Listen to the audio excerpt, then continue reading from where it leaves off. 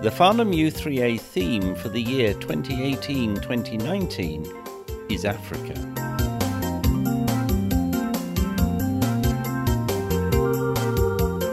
Today, Michael Abair talks about the Three Rivers, where he reviews exploration in tropical Africa.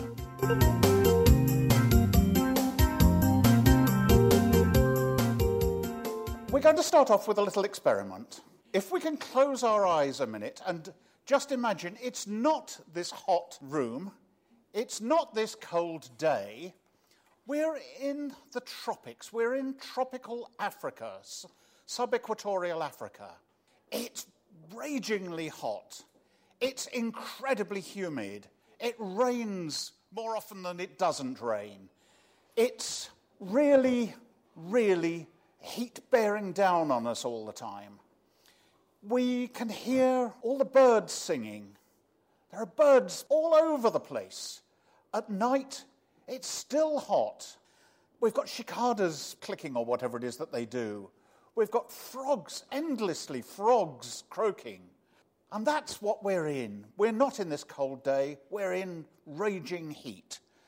Please open them, those who are able. It's a story about some very difficult characters let loose in unexplored Africa. One could at best be called surly. I have to be very careful how I talk about him because one of his relatives is here with me today as my guest, Tony. But he was surly. Another one was a violent bully, very violent indeed, but both in their different ways had good and sincere intentions.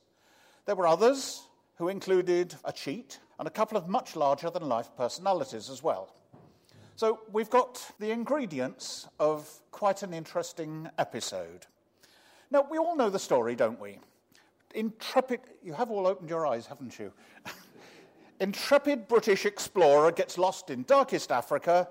Another equally intrepid explorer goes off and finds him and then says the immortal words, "Dr. Livingstone, I presume." Well, there is a little bit more to it than that, but let's first of all look at this bit in a bit more detail before we look at the hunt for the source of the Nile.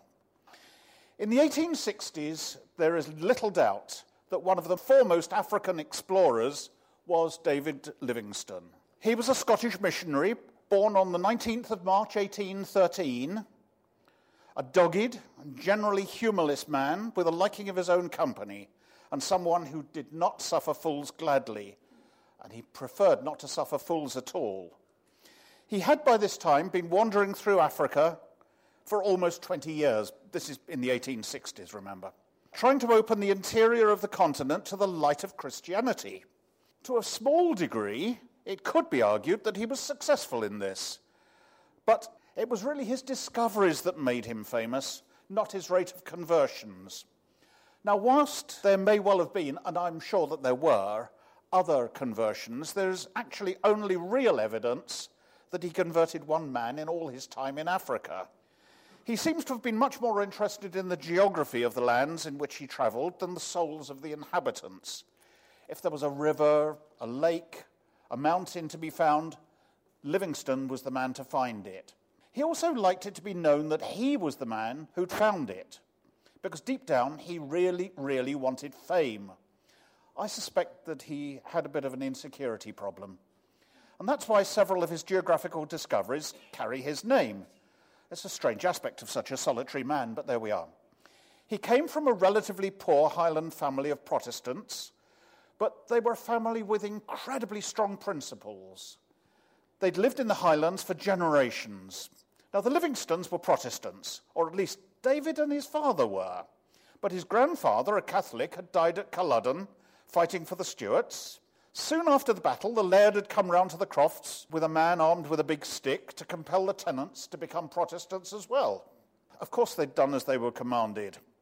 Later, the Livingstones, that's Granny and her children, had moved to the small island of Ulva off the coast of Argyll, quite close to the much more famous island of Iona. When David Livingstone's much adored father, Neil, grew up, he became a tea dealer near Hamilton, not far from Glasgow. The family's motto was be honest, and they always were, frequently to their own detriment. As a young man, David worked in the cotton mills at Blantyre near Glasgow during the winters and spent the summers in his religious studies. He also studied medicine. It's said that he used to rest his books on the spinning jenny machine and read whilst working. Now, I'd always thought that men couldn't multitask, but perhaps that just proves I'm wrong. At this time, his ambition was to become a missionary in China. His medical studies paid off and he became a licentiate of the Faculty of Physicians and Surgeons in 1838, aged 25, and immediately offered his services to the London Missionary Society. At this time, the Opium War was being fought, so his dreams were rapidly switched from China to Africa. His offer was accepted by the Missionary Society, and after a 3-month intensive course in theology, he left for Cape Town in South Africa. That's 1840, a voyage of 3 months. His first destination was Port Natal, where he met his fellow Scot, the Reverend Robert Moffat. He was a man that Livingstone had previously met in London. Soon afterwards, Livingstone married Robert's daughter, Mary. Mary Moffat Livingstone was not a strong lady, but supported him tirelessly on his travels and was always happy to quietly follow her husband wherever he went. The Livingstones next went to Bechuanaland, where they worked for about 4 years in different mission stations. But they seem to have always had a bit of a problem getting along with the other missionaries, so they had to keep moving from mission station to mission station from time to time. He learned several African languages and dialects so that he could communicate with the people that he met. In June 1849, David Livingstone heard of a legendary Lake Ngami, which was supposed to lie about 500 miles to the north of where they were based, across the Kalahari Desert. Even the local tribesmen, with all their experience of living in or near the desert, had never, ever been there. He and Mary went, and when he found it, he heard of a tribal chief who was supposed to live a further 200 miles to the north, and who supposedly might be interested in converting to his religion. Off they went, and a couple of years later, they found him. Sadly, the chief died almost as soon as the Livingstones got there. I don't think there was a connection. On his travels to find this man, they found the upper stretches of the great Zambezi River, which flows through the Victoria Falls, and all the way to Mozambique and to the east coast of Africa via what we know as Zambia, Angola, Namibia, Botswana, and Zimbabwe. About 1,600 miles in total. Then a couple of years later, he retraced his route, found the great river again, and followed it back to its source, a huge area of high-altitude marshland that fed both the Zambezi and the Congo rivers. Now, a little bit of geography. Essentially, the Zambezi flows east and the Congo flows west. If we just keep that in mind, Zambezi east, Congo west, we're not going to go too far wrong on this. Having found this, he marched over 1,000 miles to the Portuguese port of Luanda, now the capital of Angola, on the Atlantic coast of Africa. It's a hot, humid place, just like we thought about before, but neither as hot nor as humid as the central part of the continent. In 1855, his beloved father Neil died sadly in Scotland. Oblivious to this, David was soon back at his original part of the Zambezi and followed it all the way to the Indian Ocean. On the way, he met a lot of warlike tribes and found a huge and wonderful natural feature that he named Victoria Falls, after, of course, the Queen. He returned to London the following December, we're in 1856 now, having been awarded the prestigious gold medal by the Geographical Society, and was greeted as a hero. The president of the Royal Geographical Society announced that Livingstone had, and I quote, "the greatest triumph in geographical research in our times," unquote. Our hero gave numerous lectures to many learned bodies, generally speaking wearing the peaked cap that was by then his trademark. His journals were sold out almost as soon as they left the printers. He certainly enjoyed the fame, and when his employers, the London Missionary Society, complained that his travels had very little to do with missionary work, Livingstone immediately resigned and didn't even try to fight his cause. Next, the British government gave him a job as consul for the east coast of Africa, with a job description saying that he should seek to extend Britain's knowledge of the interior of Africa, thereby advancing both the spread of Christianity and more importantly to the government, commerce.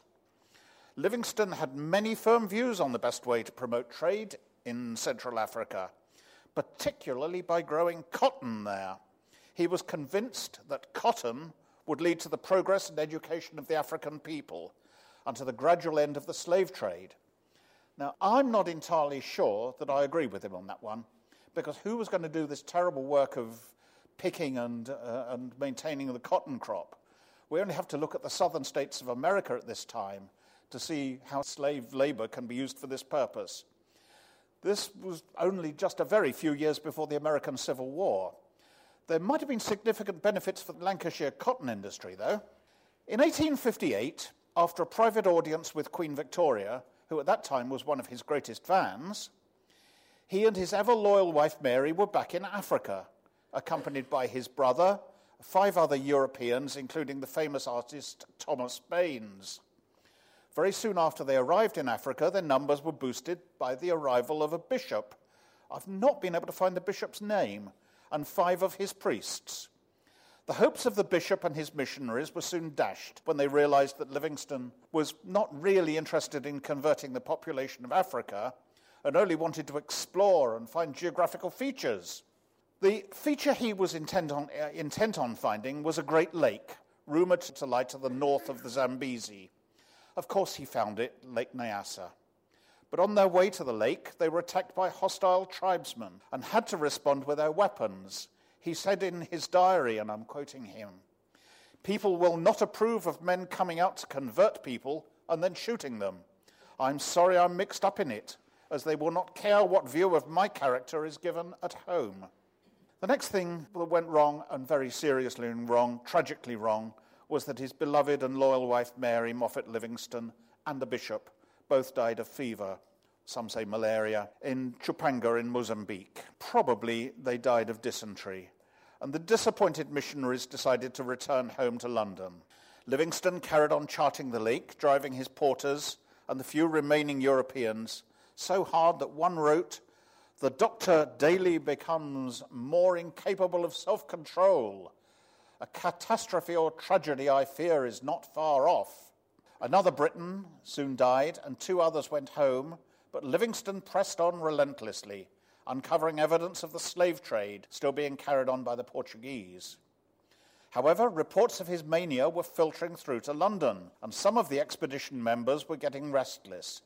They reported that Livingstone was an inept leader of a large expedition, that he was moody, self-righteous, and unable to accept any form of criticism. Thomas Baynes, the artist, was dismissed for allegedly stealing, something he very strongly denied. All was not well on this trip. Then in 1863, Livingstone received a letter commanding him to return home. I'm fascinated how this letter found him. Presumably it was addressed Dr. D. Livingstone, Interior of Africa. But I'm fascinated how that happened, but there's nothing to tell me that. Anyway, he did return in 1864, this time to a cooler reception. It was noted that he'd overstepped the mark and that he'd done little to promote British interests, and if anything, left the region less stable than he'd found it. It didn't go down very well with Queen Victoria that he was so critical of Portugal's involvement in the slave trade. She and Prince Albert were both cousins of the Portuguese King Pedro. He was only in Britain for a short time before returning to his beloved Africa, this time to once and for all find the true source of the Nile, leaving London just after Christmas 1865. He was relatively soon in equatorial Africa, under the auspices of the Geographical Society, and also of what we nowadays know as the Foreign Office. For about 6 years, there was little news of Livingstone, but it turned out that he'd been very seriously ill with pneumonia and the early stages of cholera for at least 4 of those missing years. His supplies ran out and he had to beg for food. At one time, he was put in a fenced-off area by some slave traders that he'd begged food from and was made to eat in front of people for their entertainment. He also saw the massacre of over 400 Africans by slave traders. Now we need to take a look at H.M. Stanley, Henry Morton Stanley. An interesting man. He was born on the 28th of January 1841. the illegitimate son of an 18-year-old Welsh girl, Elizabeth Parry from Denbigh. His actual name was not Henry Morton Stanley, but John Rowlands. Rowlands was believed to be the name of his father. He was brought up by his maternal grandfather, a once prosperous butcher who'd somehow hit hard times. Then when his grandfather died, he went into the St. Asaph workhouse at the age of 5. He was definitely badly bullied there and was almost certainly sexually abused by the workhouse master. He was certainly a troubled and unhappy boy, and with very good reason. When he left the workhouse, aged 15, he worked as a shop assistant, supposedly a teacher, but I think more correctly a teaching assistant, an errand boy, and then he ran away to sea. He jumped ship in America. He served on both sides in the American Civil War before joining the American Navy, from which he deserted to become a journalist. At some point, he met a merchant by the name of Henry Stanley in New Orleans. He was a kind man, and I think probably the first man who'd been nice to Stanley. Stanley took his name, Henry Morton. A kind man, yeah. Stanley's reporting of the war in Abyssinia drew him to the attention of his employer, James Gordon Bennett Jr. He was the editor and proprietor of the New York Herald. He was the most astute newspaperman of the age. Young Stanley was clearly a misfit and socially insecure, but he was undeniably tough. By this time, he was 27 years old, and Bennett felt that he might be just the person to find the missing Dr. Livingstone in darkest Africa. Bennett knew that this would be the biggest newspaper story of the year and probably the decade. And of course, the story would sell lots more newspapers. So he decided to make it happen. He allowed Stanley to spend as much money as it took, but just to find the great explorer. Rumors had been circulating that Livingstone had died of fever, been murdered by slave traders, that he was still alive and needing rescue, and many other stories. Stanley was instructed to find him and return only when he'd done so. Stanley arrived in Zanzibar on the 7th of January, 1871, and set about organizing a fully equipped expedition. He took shotguns, rifles, pistols, lots of ammunition. He also took some food, tents, medicines, goods to trade, and 2 riverboats. Total weight of the luggage was 6 tons. He hired 157 porters and 20 armed guards under a man called Bombay, who'd travelled with Speke and Burton in their earlier, somewhat ill-fated search for the source of the Nile. Now, we're going to hear a bit more about them shortly. There were also interpreters, assistants, and hangers-on, so that by the time they left for the interior on the 6th of February, the party comprised about 200 men. Stanley's plan was to head, nobody knows quite why, for the small town of Ujiji on the shores of Lake Tanganyika. The journey took 9 months, and they encountered rains, floods, disease, obstructive tribesmen, the lot. His porters deserted in dribs and drabs. His white assistants died of fever. He spent weeks in a feverish coma, but Stanley was not going to let any of that stop him. He was ruthless with anyone who stood in his way, and whippings were commonplace. When deserters were caught, they were whipped horribly before being chained with iron hoops around their necks and still having to carry the heavy loads. He wasn't prepared to waste any time trying to barter for food or other necessities. He just took them, plundering villages wherever he went. Eventually, in the first week of November 1871, he heard from his scouts about an old white man living in Ujiji, the very village that he'd set out for all those months and miles before. This man could only be Livingstone. Stanley, wrote in his diary, "The sublime hour has arrived." He dressed himself in his very best clothes, highly polished shoes, white flannels, and freshly chalked pith helmet, and marched at the head of his column of men who were firing their guns in salute. The locals thought they were under attack, and it was only when they saw the immaculately dressed and heavily moustached Stanley that they realized they were not. In the main square, if you can call it a main square, Stanley saw the old man walking slowly towards him, dressed in tweed trousers. Imagine this in this heat. Tweed trousers, a red waistcoat, and of course a blue cap with a gold band. Stanley, who we've already discovered was frankly socially inept, just stuck his hand out and said the only thing he could think of. Dr. Livingstone, I presume. Livingstone quietly smiled. Of course, he was not much more socially capable than Stanley. Quietly smiled, raised his cap slightly and replied, yes. Now, reports vary about what happened next.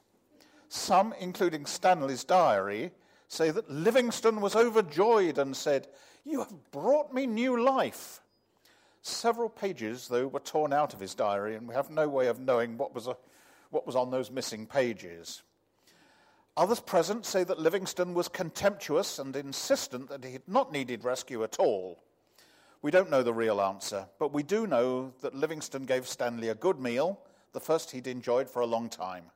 Livingstone certainly was not impressed that his savior had been the New York Herald, an American newspaper, but the two men clearly got on well. Stanley hero-worshipped Livingstone, and the doctor was very impressed when his new friend offered to help him explore the shores of Lake Tanganyika. Off they went together in a canoe and managed to prove that this was not the source of the Nile. Immediately after Christmas, the two parted, Livingstone to get more supplies, and Stanley to return to America via Zanzibar to file his story. He was clearly desperate to get his report into the newspaper and pushed his men exhaustively and cruelly to get back quickly. Stanley really enjoyed the praise showered on him and became as much a hero of the time as Livingstone. But the Royal Geographical Society was very sneering that a mere American, despite the fact that he'd been born in Wales, of course, that a mere American had found an intrepid British explorer, wasn't playing by the rules of cricket at all. Livingstone continued to look for the source of the Nile in what turned out to be his last expedition. He crossed Lake Tanganyika, climbed a range of hills, and then, weakened by dysentery, began to falter. On the 22nd of April, 1873, he could no longer walk and had to be carried in a litter. He wrote in his diary, "I encourage myself in the Lord my God and go forward."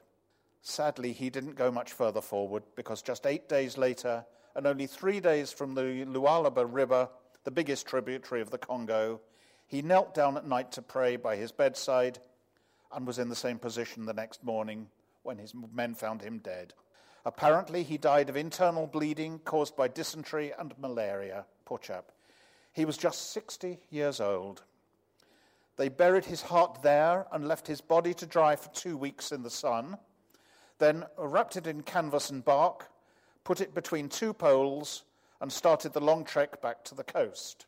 Almost a year after his death, Dr. Livingstone was given a state funeral at Westminster Abbey.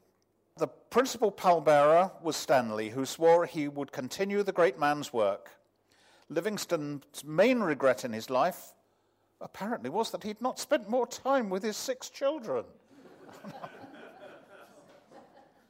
A few months later, in August 1874, backed not only this time by the New York Herald, but also by Britain's Daily Telegraph, Stanley sailed for Zanzibar again. Now, this expedition was even bigger and much more expensive than his previous one. This time he had around 350 porters, had staff, armed men, and so on. Sadly, the same pattern emerged as several died on the journey, including 2 of the 3 Europeans. There were many desertions as he pushed his men far too hard, and these were followed by floggings. Again, they traded nothing, just took anything and everything they wanted, killing anyone who stood in their way. After, wait for this, 103 days, they had covered about 720 miles. Now, imagine, that's not walking across the South Downs. We're talking through primary rainforest here, through jungle. After 103 days, 720 miles. A standard expedition would have covered it in about 9 months to a year, 3 or 4 times as long. This was achieved at a human cost, though. It wrecked Stanley's health and killed very many of his men. Part of the baggage train included a boat in 5 sections, the Lady Alice, which was used to explore various large lakes and also the River Lualaba. which we said previously was a tributary of the Congo. Stanley anticipated trouble from tribesmen, and he bought the support of a prominent Arab slave trader he met on the way, and his small army, which boosted the expedition to rather over 1,000 men, mostly heavily armed. They proceeded downstream in the Lady Alice, together with a large flotilla of 50-foot-long, hollowed-out tree-trunk canoes. They were thinking they were heading for the Nile, but in fact, they were heading for the Congo, which runs, as we said, westwards, roughly. Of course, we know that the Nile runs roughly northwards. The mighty Congo River is incredible. It's almost 3,000 miles long and is the world's deepest river, with measured depths in places of over 720 feet. It's been the home of the Bantu people for thousands of years and has the unique distinction of being the only river in the world to cross the equator twice. Now, there's something you can take home and amaze people with. Nowadays, the river is used to generate a lot of hydroelectricity. When a lot later, Stanley eventually realized he was still heading westwards, he'd gone far too far to turn back and decided there and then to follow this great river all the way to the sea. This swiftly led to a lot more of his men running away, including most of the army he'd just hired. Well, they went downstream in extremely hot and humid conditions through territory no white man anyway had ever seen, mostly thick rainforest, with hostile tribesmen attacking them almost constantly with poisoned darts from the riverbanks or from canoes. These attacks continued pretty well constantly for something over 1,000 miles. Stanley's armed men kept shooting and killing, but gradually the attacks and diseases took their toll on his remaining men. On the 6th of January 1877, that's a little over 2 years after leaving Zanzibar, they met the first of what turned out to be one of 7 great cataracts, or rapids. These cataracts were interspersed by very difficult white water for over 50 miles. Still, the attacks continued, while the boat and its convoy of heavy canoes were hauled out of the river and portaged over rollers to the next bit of navigable water. All this in the heat and humidity of the tropical rainforest, the jungle. As you will no doubt imagine, numerous men died on this part of the trip. It took a month to get past these cataracts, which Stanley named after himself, predictably. And on the 7th of February, they had a very, very rare day in which they didn't kill anybody. This was the moment when Stanley finally had to accept that this was not the River Nile after all, because it just would not turn northwards. So he named this new river the Livingston. Well, it was actually the Congo. But as they continued downstream, the attacks got worse rather than better, and Stanley found what he was sure were the signs of cannibalism in deserted villages. Gradually, the attacks started to be with muskets rather than spears and arrows. That was a sign that European traders must be within reach. Unfortunately for Stanley, it also meant that he didn't have total weapon superiority. By mid-March, after fighting 32 major battles, as well as hundreds of skirmishes, they arrived at a pool some 17 miles long and 15 miles wide, which of course he named Stanley Pool, later the site of the towns of Stanleyville on one side and Brazzaville on the other. They'd followed the Congo River for almost 1,250 miles in only 128 days, but his men had been reduced to less than 150 from the original 350. Stanley was very proud of the fact that he'd destroyed 28 large towns and about 45 villages. It's impossible to guess how many Africans he'd killed, how many thousands, or more likely tens of thousands. Stanley Pool led to a chain of 32 cataracts, gorges, waterfalls, the lot, even worse than the so-called Stanley Falls that they'd already negotiated. These continued for 155 miles before widening out at the town of Boma into a placid and navigable waterway. In each of these places, the boat and the canoes had to be portaged, usually through untamed rainforest, usually in temperatures of considerably over 30 degrees Celsius. For 8 months of the year, there's very heavy rainfall as well, creating exceptionally high humidity. In these cataracts, Stanley's last surviving European companion, a name called Pocock, drowned when his canoe overturned. By mid-July, 12 canoes and another 13 men had disappeared into the Congo, together with most of the supplies and weapons. One of Stanley's most dependable men, an African named Safini, went completely mad and wandered off naked into the jungle with a parrot on a stick and nothing else. They never found him nor the parrot. With just 4 more cataracts to negotiate to get to the coast, Stanley abandoned the last canoes, the Lady Alice and most of his remaining supplies. They had food for just 3 of the 6 days it took them, but they struggled on. On the 17th of October 1877, exactly 1,000 days after leaving Zanzibar, the survivors struggled into Boma.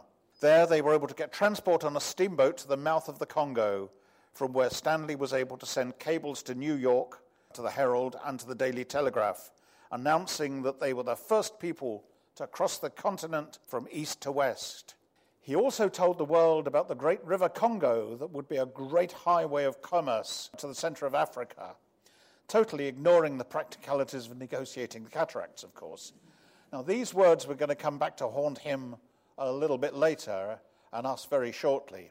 After 8 days' rest, Stanley and his surviving men were taken on a Portuguese gunboat to Luanda, where, somewhat out of character perhaps, I find this amazing, Stanley refused the opportunity to go straight back to Europe, but instead insisted on accompanying his men back to Zanzibar. He said, and I quote, "It would be dereliction of my duty to leave them." At least 2/3 of his remaining men were sick by this time, mostly dropsy or dysentery. They also all suffered from a terrible lethargy, sleeping sickness or perhaps depression, which made it impossible for them to get on with things. I suspect this may well have been partly connected with the number of their friends from the original party who'd not made it that far. When they arrived in Zanzibar, there were only 88 men, together with 13 women. Now, where they came from, don't ask me. But there were also 6 children who'd all been born on the journey. Every one of them just disappeared into obscurity, leaving Stanley to collect all the accolades and honors. He was in his mid-30s, but he looked at least 20 years older. The only part of him that was recognizable was his splendid black bushy moustache. In August 1879, just about 18 months later, Stanley was back at the mouth of the Congo. Now, this is the bit where I said that it was going to come back to haunt him. King Leopold II of Belgium had heard his earlier comments about the Congo being an ideal route to the center of Africa for commerce, and he was particularly interested in rubber, which in that climate would be perfect for growing and producing. Rubber was then a boom commodity. Britain had decided by that stage that it was not interested in expanding its empire into the central and equatorial African regions. The king employed Stanley to further explore the Congo basin and to claim the region for Belgium before a rival explorer, de Brazza, did so for France. Actually, the small print on the contract stipulated that the land would become the personal property of the king rather than of Belgium, but Stanley was assured of Leopold's good intentions. He also promised Stanley a high position and financial rewards in the new colony. This makes me think of that old saying, if it sounds too good to be true, it usually is. As before, Stanley drove his men with such ferocity that he became known as the Breaker of Stones, or Bulamatari. Now, it's unclear whether this reflected to him breaking the stones for the new road alongside the Congo with his men, or of his way of trying to get the men to work harder. I suspect the latter. The Congo Free State that Stanley largely built soon became a byword for oppression and cruelty. Leopold's men used any means to ensure the quotas that they set were met. Men were frequently threatened with amputations, and indeed many of them did take place, if they didn't meet their targets. Of course, King Leopold reneged on his agreement and just gave Stanley a modest consultancy fee and a worthless medal. But then we all knew that was going to happen, didn't we? 8 years later, in 1887, Stanley was back in the Congo, this time leading an armed force across the whole of Africa to rescue Emin Pasha. He was the governor of the Egyptian province of Equatoria. He's a man well worth a talk on his own. Fascinating man. He was born a German Jew in what is nowadays Poland, with the name of Isaac Edward Schnitzer. He became a physician an explorer and a naturalist. Now, please, don't ask me how or why Stanley couldn't just land troops just down the coast, maybe 20, 30 miles down the coast, somewhere nearby, and just who decided that it was a good idea to march them 2,000 miles through some of the most dreadful terrain on the planet. I just honestly don't know the answer. Anyway, they made it, and in typical Stanley style, the rescue was rather cruel and bloodthirsty. We don't need to go into that here. Soon after the rescue, Emin Pasha stepped from an upstairs room out onto a balcony. Well, he thought it was a balcony, but it was actually a window. He fell to the ground, was very badly injured, and spent a couple of months recovering, nursed partly by Stanley. Emin Pasha then died not long afterwards when 2 Arab slave traders murdered him. Stanley returned to London, having traversed the continent again, this time from west to east. It was to be Henry Morton Stanley's last trip to Africa. He married, we understand rather unhappily, a Welsh artist by the name of Dorothy Tennant. That was in 1890, and they adopted one child, a daughter, I think. He, Stanley, became the Liberal Unionist MP for Lambeth for one 5-year term, but this does seem to have got in the way of his world tour, a lecture tour. He was knighted in 1899, had a severe stroke in 1903, and died of pleurisy on the 19th of May, 1904, aged 63. On his deathbed, he asked his wife where she thought he should be buried. She replied, "Westminster Abbey, of course."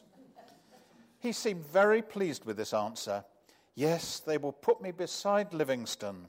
They never did bury him in Westminster Abbey, and instead his cremated ashes were put in the churchyard at Pirbright here in Surrey, where he lived. On the face of it, Livingstone and Stanley were complete opposites, but the similarity was clear. They were both driven men with a clear aim in life. Livingstone, the surly Scot who loved his own quiet company, and Stanley, the insecure, bullying, totally ruthless man who killed for the sake of his own ambition. Sir Richard Francis Burton, the famous explorer, said of Stanley, "He shoots Africans as if they were monkeys." As I mentioned earlier, we'll now have a look at the race to find the source of the River Nile, starting with Burton, he of the monkeys, and John Speke. They were driven by the dream of discovering the source of the Nile. Back in the 1840s, 3 German missionaries, Erhard Krapf and Rebmann, had thought the source of the world's longest river was the great lake that Livingstone had explored at Ujiji, Lake Tanganyika. As we've heard, Livingstone and Stanley later disproved this. Back in 1857, Burton had been on the case. He was a tall, broad-shouldered, scar-faced and extremely aggressive man who'd been sent to Oxford at the age of 19 with the intention that he would become a clergyman. I think his chances of becoming a clergyman were rather remote, to say the least. He didn't stay long at Oxford and went to India and then to the Middle East. Here he discovered his incredible talent for learning languages. He spoke 29 during his lifetime. He also became the world expert on the sexual practices of the Orient. It's all in the books. He prided himself on looking like Satan, and in certain lights it could be argued that he did. Now, I imagine you're beginning to agree with me that it's a bit unlikely that he'd have made a go of it as a vicar. In 1856, he was 35, and by this time he was determined to discover the source of the Nile. Against his wishes, his sponsors, various learned bodies and government departments, had decided that the glory attached to this could not be his alone, and sent out another Briton, John Hanning Speke, who was 10 years younger than Burton. He was a well-spoken and widely travelled army officer who was a very keen big game hunter. He was strong, but a bit excitable, and rather naive, to say the least. He had accompanied Burton on a previous trip to Somalia, and it's fair to say that the older man didn't like him much. It's also fair to say that the younger man didn't like him either. It was pretty mutual. They landed at Zanzibar on the 20th of December 1856. That's just about the same time as Livingstone's wife had died, Mary Moffat Livingstone. They set about equipping a major expedition, and within 6 months had a caravan of 130 men and 30 pack animals. It took so long because every time they tried to get things going, Speke would go off on another big game hunt for several weeks. Their essential goods included brandy, camp beds, rifles, bullets, molds to make more ammunition, umbrellas, tables, chairs, as well as trade goods, and probably more brandy.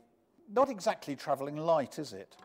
Burton didn't much like the Africans they met on their journey. He referred to them in his journal as a futile race of barbarians and as drunken and disruptive. Despite his comments, he seemed glad to have their knowledge of the geography of the land west of Zanzibar. Burton was convinced that the lake at Ujiji, Lake Tanganyika, or more correctly, the two connected lakes there, would prove to be the source of the Nile. This is all 12 or 13 years before Livingstone disproved this theory. Predictably, Burton and Speke were starting to irritate each other. Speke was envious that his colleague could speak to the men in their various languages, whilst Burton got fed up having to wait around while Speke went off hunting, wherever and whenever he fancied. When he put his foot down and stopped Speke going off hunting, the younger man got surly and made it clear that he didn't like Burton's overbearing manner. They were both ill with fevers, and Burton had severe bouts of malaria. He lost the use of his legs for a while and had to be carried in a hammock. Speke got an eye infection that all but blinded him. They eventually staggered into Ujiji, where Stanley was to meet Livingstone 13 years later, in February 1858. Speke went off to try to explore Lake Tanganyika and returned 4 weeks later with a badly infected ear. He had tried to extricate a parasite with his penknife. Off they went, together this time, in a couple of leaky dugout canoes with Union Jacks fluttering in the breeze. Burton was pleased when he was told there was indeed a river between the two lakes, but he was rather less pleased when he discovered that it flowed the wrong way, so couldn't possibly be part of the Nile. By now their supplies were running out, so they were forced to return to Mombasa.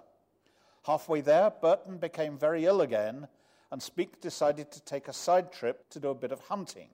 It was on this trip that Speke stumbled across Lake Victoria Nyanza, nowadays usually known as Lake Victoria. He rushed back to tell Burton, who feigned total indifference and refused to go to look at the lake. They continued onwards, each having to nurse the other, and managed to get on a ship home. Burton's malaria was so bad that he had to stop his journey in Aden to recover. I wouldn't think that Aden's a place to stop and recover from anything. Speke's parting words were, "You may be quite sure that I shall not go up to the Royal Geographical Society until you come to the fore and we appear together. Make your mind quite easy on that." When Burton eventually got to London in May 1859, he found that Speke had not only discussed it with the Royal Geographical Society, but had obtained funding from them for another expedition to be led by him, Speke. His companion would be a tall Scottish ex-Indian army officer from Nairn in the Highlands, named James Augustus Grant. He was another one who was the son of a minister of the church. Grant also liked a bit of shooting, but most important of all, he was keen not to take the lead. He would do as he was told.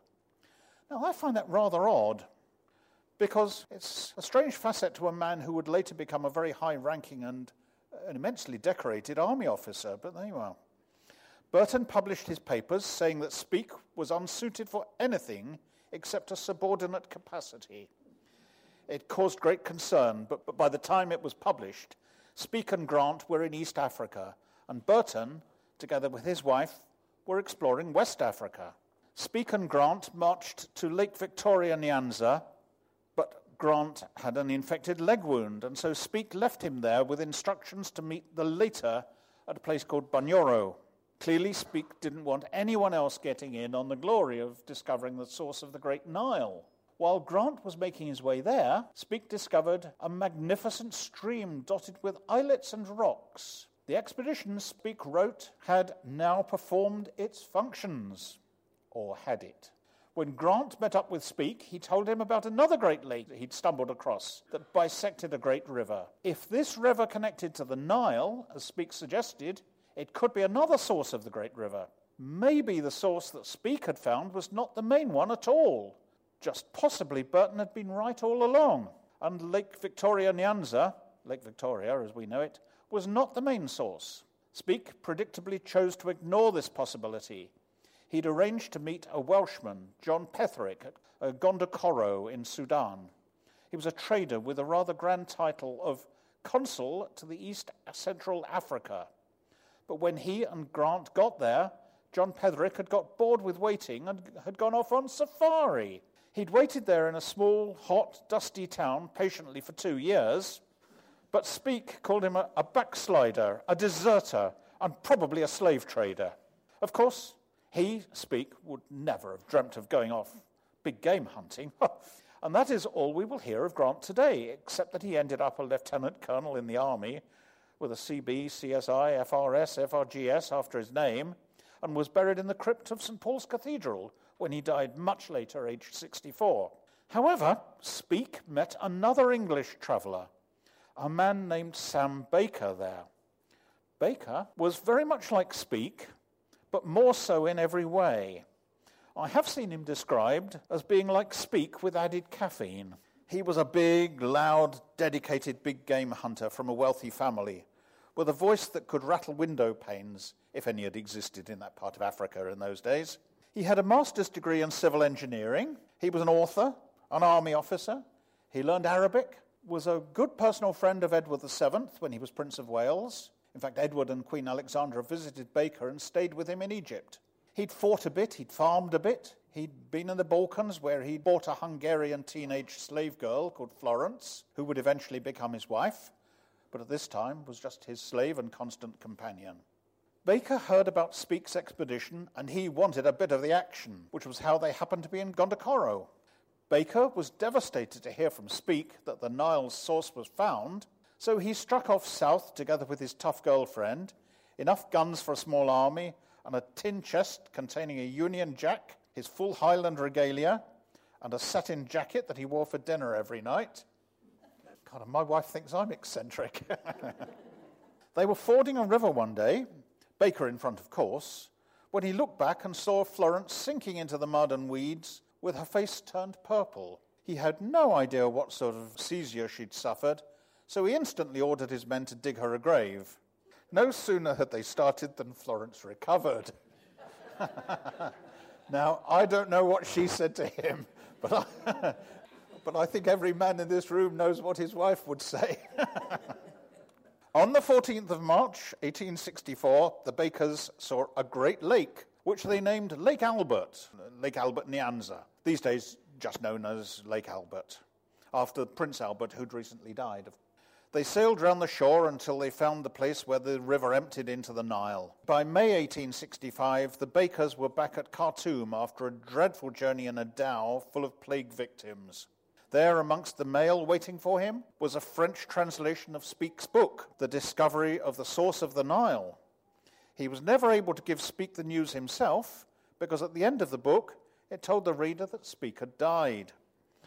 Speke had in fact returned to London, had made a complete fool of himself. He'd slandered Petherick, questioned the competence of the Royal Geographical Society, accused Burton of being an ignoramus. He also put in his book a lot of factually incorrect information. Now, anyone who knew anything would know that, according to the book, the Nile must have been flowing uphill for at least 90 miles. Speke was feeling less sure of himself. And then Burton came home. They agreed to debate their findings in public in Bath on the 6th of September 1864, and the adjudicator was to be none other than Dr. David Livingstone. But only Burton appeared on stage. Eventually a message was delivered that whilst out shooting partridges the previous day, Speke had had an accident on his cousin's estate, that's Neston Park, and had shot himself. The official verdict was accidental death, but nobody ever really will know the truth, but it's pretty obvious that it wasn't an accident, that he obviously decided that that was the better way out. When Livingstone and Stanley discovered that the true source of the Nile was Lake Victoria Nyanza, Burton admitted that he knew he was wrong all along. Speke's monument is a Cleopatra-type needle in London's Kensington Gardens. Burton's was the burning by his wife of a manuscript of his final book, which she judged to be far too risque for publication. Sam Baker, later Sir Samuel White Baker, KCB, FRS, FRGS, died in December 1895, aged 72, of a heart attack at his Newton Abbot estate in Devon. His wife, Florence, Lady Baker, survived him by 23 years and also died on the estate. And that is how the source, or the sources of the three great rivers of equatorial Africa were discovered.